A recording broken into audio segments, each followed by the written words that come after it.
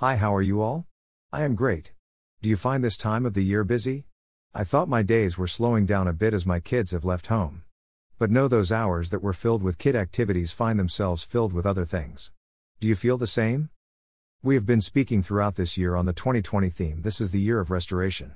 We have torn down those old walls, have put up new fruit of the Spirit ones, and have furnished our rooms. But now comes the roof. As I was praying about this, I felt that our house shouldn't have a roof. The reasons are: 1. In Mark 2:4, we read the story of the men who wanted to bring their sick friend to Jesus. But there was a problem: they couldn't get into where Jesus was. So guess what they did? They removed the roof above Jesus and let their friend down. He was healed.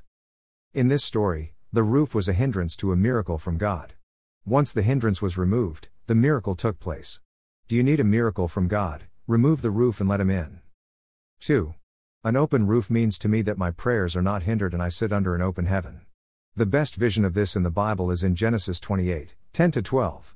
Jacob has just fled from his homeland and is on his way to a far-off family when he lies down at night to sleep. He dreamed of a stairway that went up to heaven and came down to earth. To me, an open roof means that this stairway is operational. I pray to God, He hears me, and then the answer comes down. But if my roof was closed, then my prayers wouldn't get to heaven and the answers couldn't come. How do we keep our roof open? Easy: constant communion with God. Distractions can come in and close our roofs and rob us of time with God. I know because it happens to me a lot. I need to purpose in my heart that I am not going to let distractions and therefore lack of communication rob me of my time with God. How about you? Is this something you would like to do too? Keep an open roof. Let's purpose in our hearts to do it. That way we can pray without ceasing like the Bible says. Have a great week and keep living the life God intended for you. Bless you. Karen.